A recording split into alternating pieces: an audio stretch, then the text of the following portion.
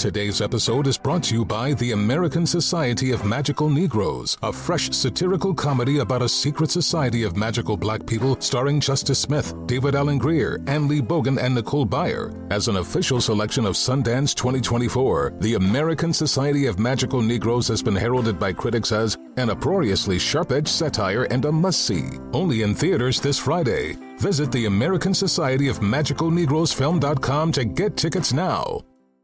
This is a transformative time for Black America. Our income is at an all-time high, and the opportunity for economic empowerment is unprecedented. It's not just about dreaming anymore. It's about turning those dreams into reality by creating blueprints for generational wealth. Prudential has a remarkable history of supporting communities and institutions that have been overlooked for far too long. For instance, they've pledged a staggering $1 billion to programs, partners, and initiatives focused on historically excluded communities.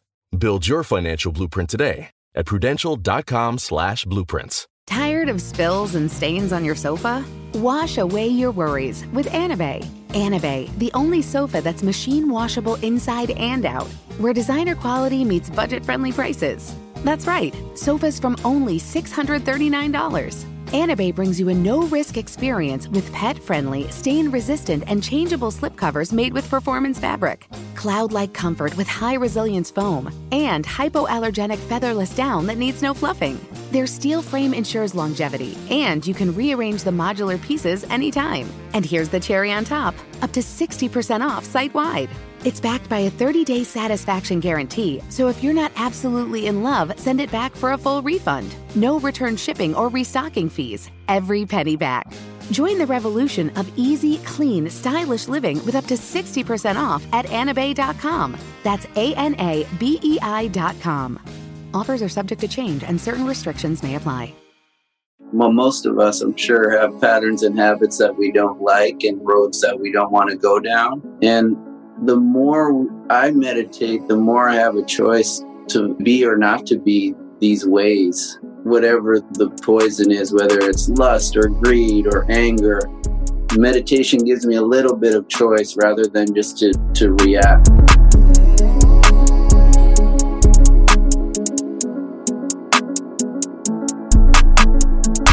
All right, welcome back, everybody. We're here for another episode of Comeback Stories. Today's guest is Ryan Leier. Ryan's a former professional basketball player, and today he's an internationally renowned yoga teacher, founder of One Yoga, and really Ryan's life today is all about love and to live and embody yoga. And let me tell you, I've seen it. He does it all. He talks about how yoga is a way of life, and that includes every interaction and every step that he takes. And just being able to spend some time with Ryan in Hawaii a couple of years ago, I felt called to have him on our show because I know he's got an epic comeback story in himself. So Ryan, welcome, brother. Yeah, thanks for the kind intro, Donnie. Honored to be here with you too. So we always like to dive right in our first question. We want to know, what was growing up for you like? Yeah. Growing up from up here in Saskatoon, Saskatchewan, Canada, swift flowing river is Saskatchewan. And, I grew up like kind of middle class, pretty privileged, lots of sports. It was pretty easy, fun life growing up, What would you say for you going back? We always like to highlight the struggles, the pain, because we know pain and the struggle is part of the shared human experience. But can you talk about some early struggles you had or even an early memory of pain? Yeah, I was reflecting on the questions. I'm thinking for pain, more psychological pain, breakups. What we'll get into with my story is a bit of the anxiety, depression, and the ups and downs of mental health struggles. And I remember having a lot of trouble with breakups and getting really depressed and down. And it was, in my 20s where I really started to feel the pain of being alive, Well, like when you talk about that, and even maybe looking back, we always like to ask who your first real teacher was, whether it was a positive teacher, whether it was someone that maybe taught you what not to do. Thinking back to that, who was it for you? When I got the sheet of questions, the first person I thought of was my dad. and he was my baseball coach. Up here in Canada, we play a lot of hockey, but he was my coach and mentor. Like, he had his day job, but he also, after school, would play baseball with me, would play hockey with me, and kind of showed me how to play sports, which was my life until I was 27. And then on the other side, my mom is kind of like hardcore feminist, social activist. So she was kind of like an early guide on how to live right, and how to treat people and that on that side of things. So can you talk a little bit about just shaping your story and give our listeners some context of growing up and leading up to the professional basketball run that you had, and just kind of not necessarily where you are today, but maybe just that beginning part of your story all the way up until professional basketball? Yeah, don't I look like a professional basketball player? Now, I tell people I played some semi-pro ball, and they're often surprised. But so leading up to it, I stayed pretty close to home in Saskatchewan here and played college ball, and then played a little bit in the CBA, like the minor leagues of the NBA, and then was able to go over to Iceland and thankfully play a couple of years. And that's where the roots of my mom's side are from. So it was cool to get over there. And in the meantime, before I went to Iceland, I had my daughter Kaya, who's now 19. We were just talking about her earlier. So having a daughter and being overseas was kind of a struggle. So my struggle was being the dad I wanted to be, but also following my dreams, And then thankfully I hurt my shoulder playing basketball and dislocated my shoulder. So it caused me to reflect more on what was important and got me into yoga, or deeper into yoga. Can you talk a little bit about what Kaya taught you, being a 19-year-old father, like what you were learning from that experience, being such a young man and having to take on that role? Yeah, I think I was 26 when she was born. So it was like right before I had her right before I went to Iceland. And so I just wasn't really there, We didn't have Zoom, like maybe Zoom or FaceTime would have been a little bit easier. But I just was kind of like following my passion rather than being there, I feel guilty about it often that I wasn't there those first 2 years like I could have been. Her mom and I weren't together, and there was no way of her coming to Iceland to live with me. But yeah, it was a struggle. I don't know if you want me to go deeper into it, but you can go as deep as you want. But I think I would just love for you to touch on what not being there those first 2 years, how that's shaped you. I've seen you as a father and how you show up and how awesome of a dad you are. So I'm just curious, like the impact that had and the meaning that you attach to it today. Oh, yeah. Well, thanks, man. I don't let myself get too caught up in feeling guilty about it because I feel like it was a mistake, but I learned from it, and there's nothing I won't do for Kaya now, but I took it for granted. And how I look at it now is I'm still working on being selfless and kind and compassionate and those things, but I feel like I was just being kind of selfish in those days and trying to make myself happy instead of doing what's right, And I'm not saying that it's wrong to follow your dreams and to be away from your children if you have to. I'm like on anyone else. I'm just saying that's my story and my journey. If I look at what's important, it's really, I don't know why when I was younger, I thought playing basketball overseas was more important than watching my daughter learn the alphabet or like singing to her, all these things that I really took for granted. And thankfully her mom's really cool and we always maintained a good relationship. So yeah, I think like the selfishness kind of got in the way of being a dad for a while. I feel like with life, we have to go through all those experiences in order to learn what we've learned now. If your life didn't happen the way that it did, who's to say that you would have learned the lessons or arrived in the place that you are today. It's a blessing to hear that. And I want to ask you, especially with your sports run, how I know with me, when I get so involved in the craft, you feel like you're missing out on something, and then you always feel like you're dealing with this need to perform or this need to, to impress other people. Did your run playing basketball have anything to do with your depression and your anxiety? How did those two kind of intermingle? Oh, yeah.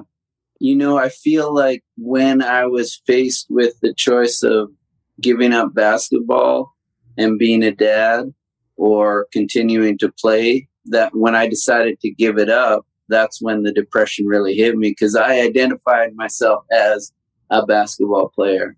And that's it. Before being a son, being a dad, being a activist, whatever, it was like it was such a big part of my identity, and it really did feed my ego too, because, you want to show that you can play and how great I was, or how great I am.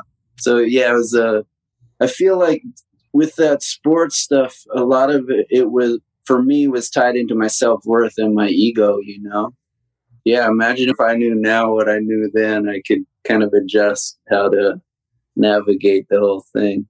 Right. Yeah, there's a lot of guys that play in the NFL. It's like when the game is over for them, they just kind of get overwhelmed with the transition, I feel like. There wasn't a lot of preparation that goes into it. And I understand, because you're trying to give everything that you have into what you're doing right now. And then when that comes, it's such a shock, because it's what you've been involved in and doing for 20-something odd years, or maybe even 30 years. So it's tough to make that transition. Would you say that was one of the most adverse times of your life? I know on Comeback Stories, we want to ask, what was the greatest moment of adversity in your life? And, just take us through that and what it looked like. So would you say that transition out of basketball, was that for you, or would you say it was something else? At the time, it was up there. But then in 2013, my partner at the time, Caitlin, and I had a child, and she passed away like 5 minutes after she came into the world. And the depth of love you have for your children is it's wild. And so to deal with that was definitely the greatest adversity I've ever faced, and I handled it pretty well for probably 8 or 9 months. And I took care of Caitlin. I took care of my daughter, Kaya, and my family. But then after 8 or 9 months, I just basically had a breakdown. I used to have full dreads and the beards come back, but I shaved my head, shaved my dreads off. And I was I couldn't really move. I was just kind of stuck on the couch, not wanting to leave the house, just afraid something's going to happen to Kaya. It was a pretty dark time. And so, yeah, that was definitely the toughest thing I've faced, is losing my daughter. So now I say I have one daughter who's flying and one who's here dancing. Kaya loves to dance and move. And then Thora, my daughter who left her body, I still, once in a while, I get little glimpses and little feels that, I got faith her soul still around. But that's been a struggle and continues to be. And when I'm taking care of myself, I'm dealing. But when I'm not, it's a tough one, Yeah, I can't imagine what that feels like. How do you think that you were able to come out of the mental place you were in when you said that you had that breakdown? What were some of the early moments and some of the small victories that allowed you to kind of grow out of that and to start enjoying life and just being yourself again? Yeah, there's a bit of a process coming out, but I remember the moment it shifted, because for months I didn't want to be alive. I didn't want to be here. And then one night I was Kaya, my daughter, came up to lie down with me and she fell asleep. And I remember lying there and just hearing her breathe. And I'm like, holy cow, I've still got the most amazing child. And there's still so much to live for. So that's the moment I remember. And I really feel like I would not have got through if it wasn't for Caitlin, and my parents came to see us, and Caitlin's parents came to see us. And I had a lot of friends step up just to support me while getting through, Yeah. That's amazing. I want to switch gears a little bit. How did you get involved in yoga? Was it before the experience with your daughter? Was it, how long after was it from basketball? Like, what did that look like with you getting into the yoga world? Yeah, back in high school, I took a course on religious studies, and we took Eastern religions or something, and it presented the philosophy of yoga and meditation. So when I was playing hoops, I got a Bruce Lee book and I tried meditating. And so in high school and university, I would meditate and study a little bit of the philosophy. And then, when Leon Brisport went up, I dislocated my shoulder. I still remember the play. When I dislocated my shoulder, I used yoga in the off season to rehab. And that's when I got hooked. I got a couple of an Iyengar book, the yoga master, and Baron Baptiste, a really great teacher. He was the Eagles yoga teacher, Randall Cunningham days. And I got these two books, started practicing every day. And then what I realized, it was nourishing my body, but also my mind and my spirit. So then it just took over. How would you define yoga, or how would you describe for someone that's never practiced? Because I get this question a lot, but I would love to hear your answer. How would you describe what yoga is to someone that just has no clue, never practiced? What would you tell them? Yeah, I would tell them it's like a way to freedom, or to being like you were when you were 7 years old or something. It's a way to find yourself and to be yourself. And it has a path and a way to live in the world in a good way, in a respectful way, in a kind way. And then it also has all these tools to get the best out of yourself, whether you want to be a better football player, baseball player, basketball player, or if you want to be a better dad, or if you want to be healthier so you can be with your grandkids. There's some medicine in it for everyone. And I think a lot of people just think it's like stretching. But if you give yourself to it, it's a way to peace and freedom, is how I look at it. I love that you brought up freedom. We talk about it all the time. And I mentioned this on previous podcasts, where for me, freedom, it's not freedom for ourselves, it's freedom from ourselves. And that's why yoga and movement and connecting the breath to the movement is a way of just getting out of our own way. And in a sense, chipping away at all of those things that are getting in the way of freedom, which it's all coming from the inside out. It's not the outside stuff. It's an inside job, right? So it is like this constant practice of clearing body and mind, but also at the same time connecting, right? And our access point is our breath. It's just so powerful. Yeah, it works. Hey, if you do it, it works. Well, and you mentioned it too. I did the same thing, right? I started to fix my body, but little did I know what it would do for the mind and the soul. And then once you see it, you can't unsee it. And for me personally, once the practice stops, things just get really messy. So it's not like I have to do it. I want to do it. So like you said, so I can be free. Yeah, man. Can you take us back a little bit? Because I know I had a conversation with you in Hawaii at some point, and when you were playing sports, when you were playing basketball, even at the peak, you had talked about how you were either really, really depressed, darkly depressed, or super anxious. Can you just talk about the thoughts or the stories you were telling yourself that were creating the sadness, the depression, and the angst? Yeah, the theme that kept coming up for me is I was never good enough. I'm not good enough to have anything. This self-defeating, self-limiting language was, I'm not good enough for any of these, you name it, So I feel like that was the language, and it's still, if I'm not diligent with my meditation and my practice, then that voice keeps creeping in. So I hope you guys can tell me how to get rid of that voice for good, No, I would love Darren to even chime in on this, because we brought it up on episodes, but for maybe someone that hasn't heard it, or just for the purpose of keeping our conversation flowing, Darren's talked about this a lot, so I'm going to let him chime in and sit back. Yeah, so, that voice of not good enough, it still shows up for me today. most people make a big deal out of the Madden ratings that come out for the video game.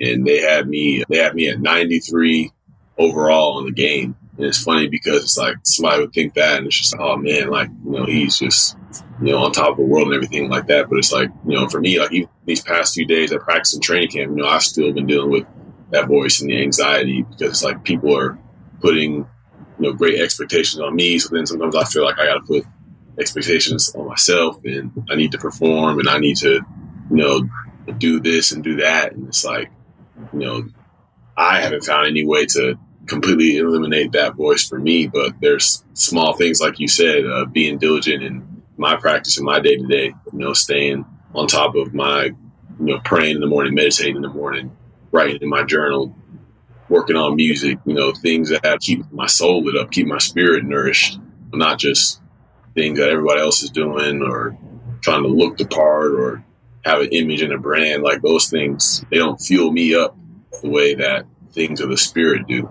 So for me, it's all about creating the quiet time for myself, and the noise, whether it be negative or positive, it's not really contributing to my worth at the end of the day. Like I could have any amount of money or any amount of people telling me how great I am, and I'll still feel the same way. It doesn't change anything. I'm a human being, and I just deal with anxiety and things like that on a day-to-day basis. So for me, it's just staying in my practice, staying and rooted in the things that, keep me uncomfortable, keeping me in authentic conversations like these that we're having, and just letting people know that, hey, I may do some things that you may think are great, but at the end of the day, I still have human struggles, and me just letting that out and putting that out there allows me to not look at the situations a lot like they're life and death or get into fight or flight mode. I can kind of look at it objectively and be like, okay, like, I'm just trying to do too much right now. I'm trying to perform, and I don't need to perform. I can just be myself. And that's what meditation and yoga and our relationship with Donnie has allowed me to view the world as, because me in the position where I am right now, without, this type of mindset, this type of dialogue going on in my life, there's no way I would be able to, handle it with any kind of peace, or not just blow it up or self-sabotage it. So I'm just grateful to be here. Yeah, thanks, man. It's powerful stuff. And I think I'd love for you, Ryan, to even touch on, because you're a deep also practitioner of meditation, but how can a practice like meditation help somebody that has that same story? Which, by the way, there's not enough story. I hope for our listeners that I'm not going to say everybody has it, but I think almost everybody has this story. So if you're telling yourself this story, I promise you, you're not alone. So what would you say for you, like from a meditation standpoint, how would a consistent practice help somebody that has that story? Yeah, man. I feel like when I'm in the practice, I can kind of choose the thoughts. And when I'm not practicing meditation, there's not enough space. It's almost like the thoughts run me. I feel like the meditation gives you a little bit of space to respond rather than to react, and to start to choose the patterns. Like, well, most of us, I'm sure, have patterns and habits that we don't like and roads that we don't want to go down. And the more I meditate, the more I have a choice to be or not to be these ways. Whatever the poison is, whether it's lust or greed or anger, meditation gives me a little bit of choice rather than just to react. And I feel like that's, if people do it, it works for anybody in that way, just giving a little bit more space, and then there's space for grace to come in. I love that. Space for grace. Well, even like the Viktor Frankl quote where it's the space between stimulus and response. But sometimes it's not even stimulus, right? It's just the space to notice a thought, where we know thoughts become things. If we continue to think that same thought, then it really does become our reality. So what I heard you saying in that from a meditation, it kind of gives you the power of choice, where you can actually be able to choose your thoughts, which all is cultivated from awareness, because that's the practice, right? We're practicing awareness, which is the first step in creating any kind of change. The change might just be to change our thinking, or to reframe our thinking, or to let that thought go. Yeah, I like it, man. Our follow-up question is typically, what was the story that you had to stop telling yourself so that you could start to tell your comeback story? Yeah, I'd say it is I can create what I want to create. There is possibility. Like, we have a lot more, how can I explain? Like our horoscopes or our zodiac signs and those things, they say that a lot of people really believe has complete control over us and we're destined to this and this. And I used to believe that it's just like all fate. But now I believe that we have choice. And it's like you said with the meditation thing, it sounds like you're saying choice. So for me, Barron's book that I read at the beginning of my yoga journey, Baron Baptiste's book, he said, journey into power. And so I feel like we have the power to choose. And for a long time, I didn't think I had any power to make my dreams a reality. I even think that we have the power to choose and we're not just victims. And for me, it's like some of my worst struggles, that could be the fuel for my greatest victories. But hopefully now I'm in some equanimity so I don't get too high from the victories and too low from the struggles. I want to be able to surf the waves, because I know that I'm always going to have people hate me. I'm always going to have people love me. And I just don't, with the way I'm working on myself now, I don't want to get knocked off by the success or the failure, by the praise or the blame, I'd say I had to tell myself that I do have the power to choose and I am good enough, like to have the most amazing daughter, to have a blessed life, That's powerful stuff. I love what you said about too high or too low. That's one of the things I'm most grateful for, is not having to ride that roller coaster anymore. I can celebrate myself and make sure that I'm sending myself love and positive affirmations. And I don't have to get too low, but I can hold myself to a high standard and know that when I'm slipping, that I need to just get back into the practice, get back into the processes that I know work for me. But yeah, that's one of the things I'm most grateful for, is I can find that middle ground and not have to be tossed around by the waves of life. And that makes me want to ask you, what do you think you're most grateful for today? I know our definitions of gratitude change over years and time and decades. So what would you say that you're most grateful for today? Yeah, good question. When you ask me right now, I'd say I'm grateful for the love and companionship of my friends and family. And, my parents are coming into town today. I hadn't seen them for a year and a half. And my daughter, like my family. And then also I've got such a solid group of friends who are here for me unconditionally, guys. And guys like Donnie, who I've met through yoga, who really inspire me to be the best version of myself. So I'm thankful for community and I'm thankful for family, like right now. It's beautiful. Well, I heard earlier you talked about family and friends, how in your darkest days, it was the family and the friends and the people that surrounded you when you were struggling. And I think it's always a message that we want to drive home, that we're never alone. We can't do this alone. And sometimes the hardest part is just asking for help, because for many of us, asking for help is a sign of weakness. But through the teachings, yoga, and this whole coaching and personal development, we learn that humility is a sign of strength. And that's the hardest part for many people, is picking up that 1,000-pound phone and just reaching out and asking for help. So I just wanted to bring that back for a moment, and maybe you can touch on it a little bit more, because I think that is the story we sometimes tell ourselves, is that we're alone and nobody understands. But when we can bring it in and we can open up our hearts and see that love is around us all the time and that we're actually never alone. Yeah, man. I didn't know that all this support was available. And I hear you, because for my whole life, I thought it was a weakness to ask for help. But then when I got squashed, when I was in deep trouble, that's when I finally had to ask, because I couldn't do it. Like you said, I couldn't do it on my own.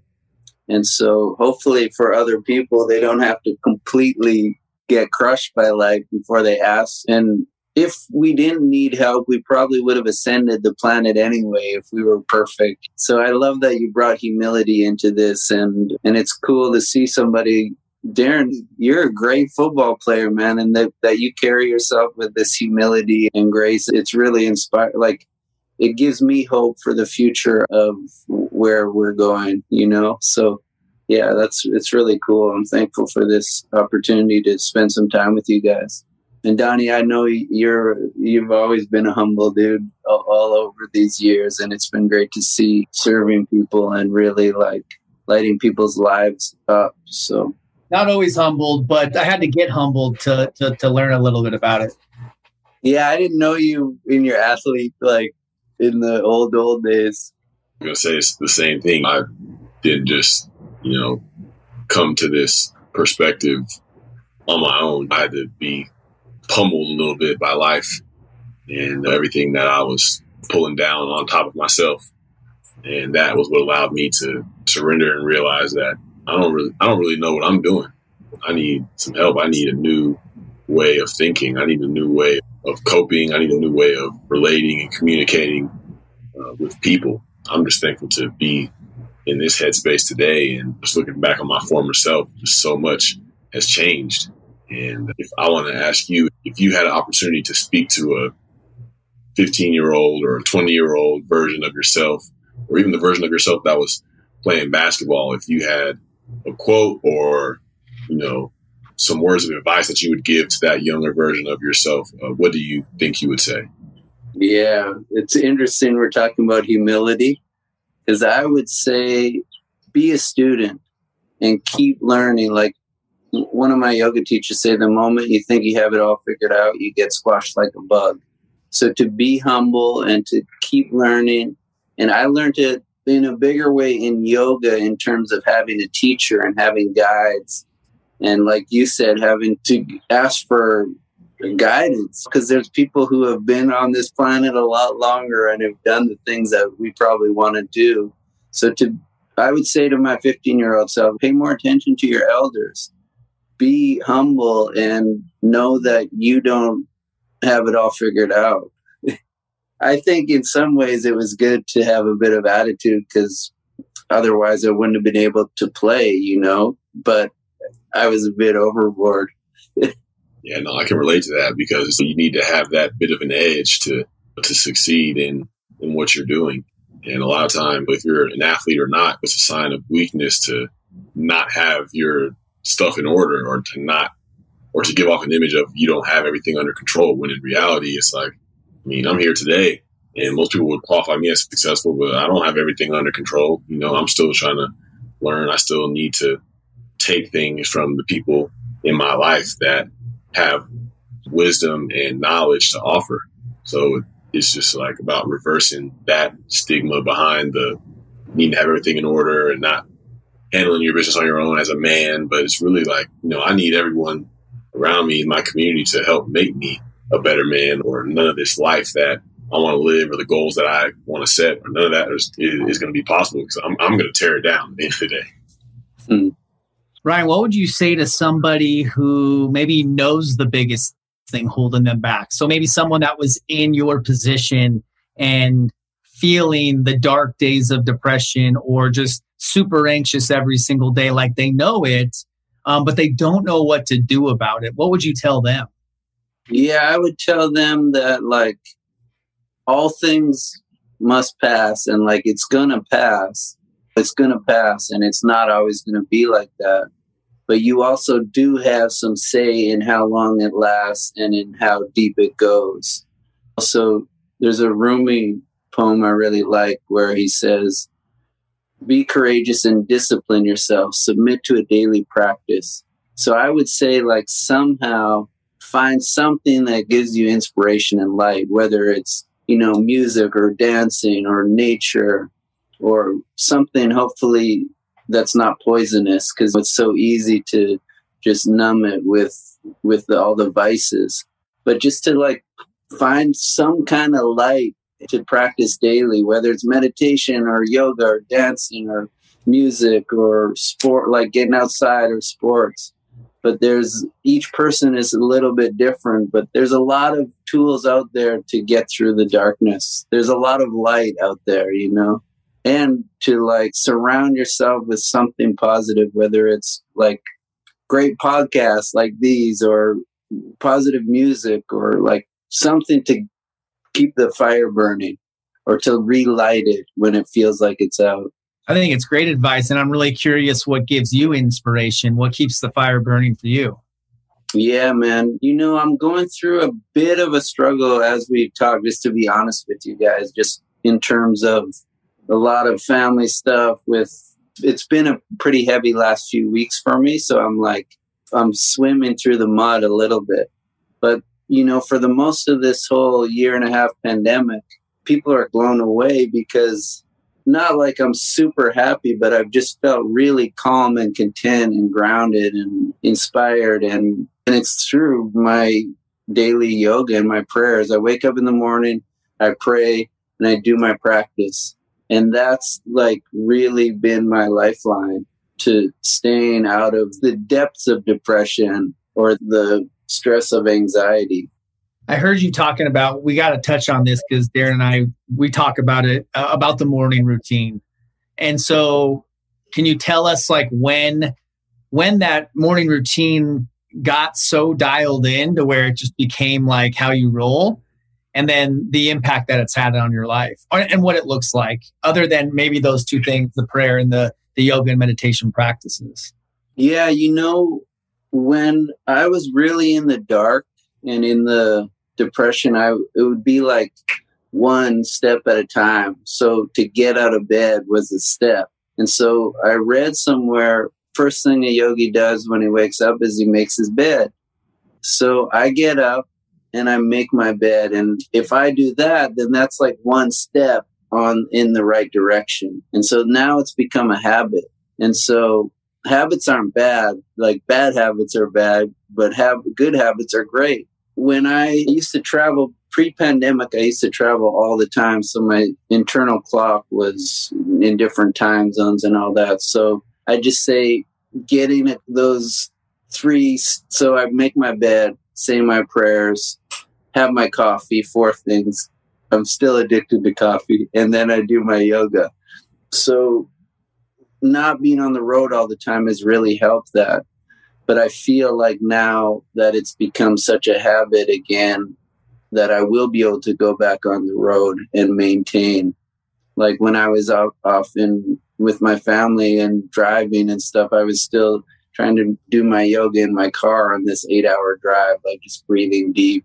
Well, you're just speaking our language. I mean, me and Darren follow a pretty dialed in morning routine also. And it consists of everything that you just mentioned, including waking up and making your bed as win number 1, right? So that we can build positive momentum and start to stack those wins throughout the day. But I just want to reference that you're talking about swimming through the mud and being up in Canada and being multiple yoga studios, obviously being impacted. And then you throw all the family stuff on top of it, and you've been able to navigate through. Not necessarily like completely not be impacted by it, but be able to manage all of the stressors, all of the uncontrollables, all the curveballs that are being thrown at you from a place of grace. And it's clearly a direct reflection of your practice.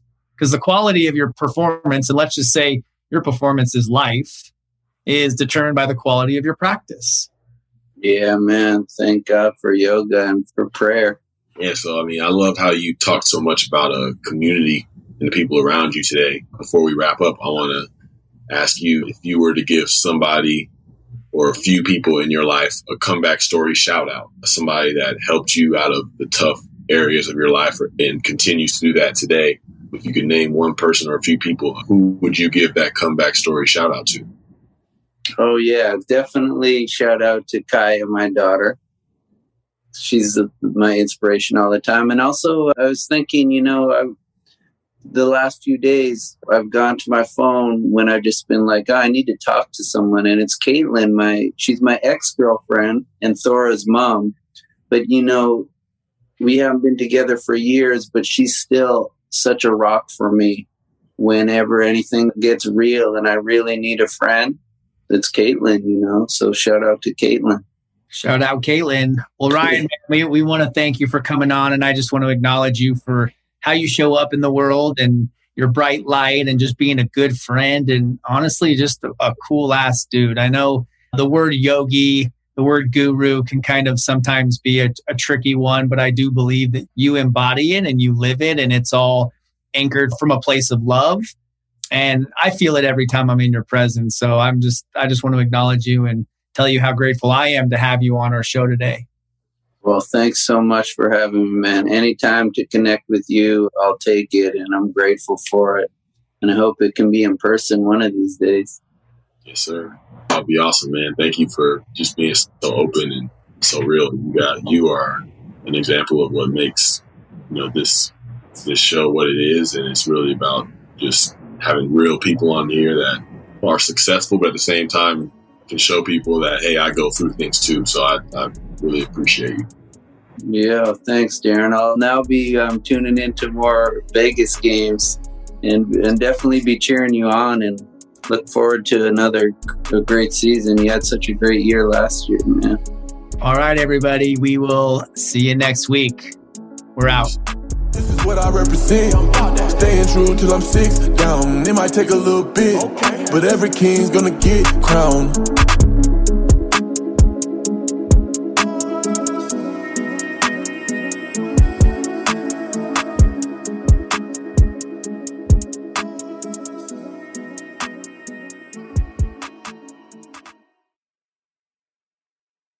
Infinity presents a new chapter in luxury, the premiere of the all-new 2025 Infinity QX80, live March 20th from the Edge at Hudson Yards in New York City, featuring a performance by John Batiste. The all-new 2025 Infinity QX80 is an SUV designed to help every passenger feel just right.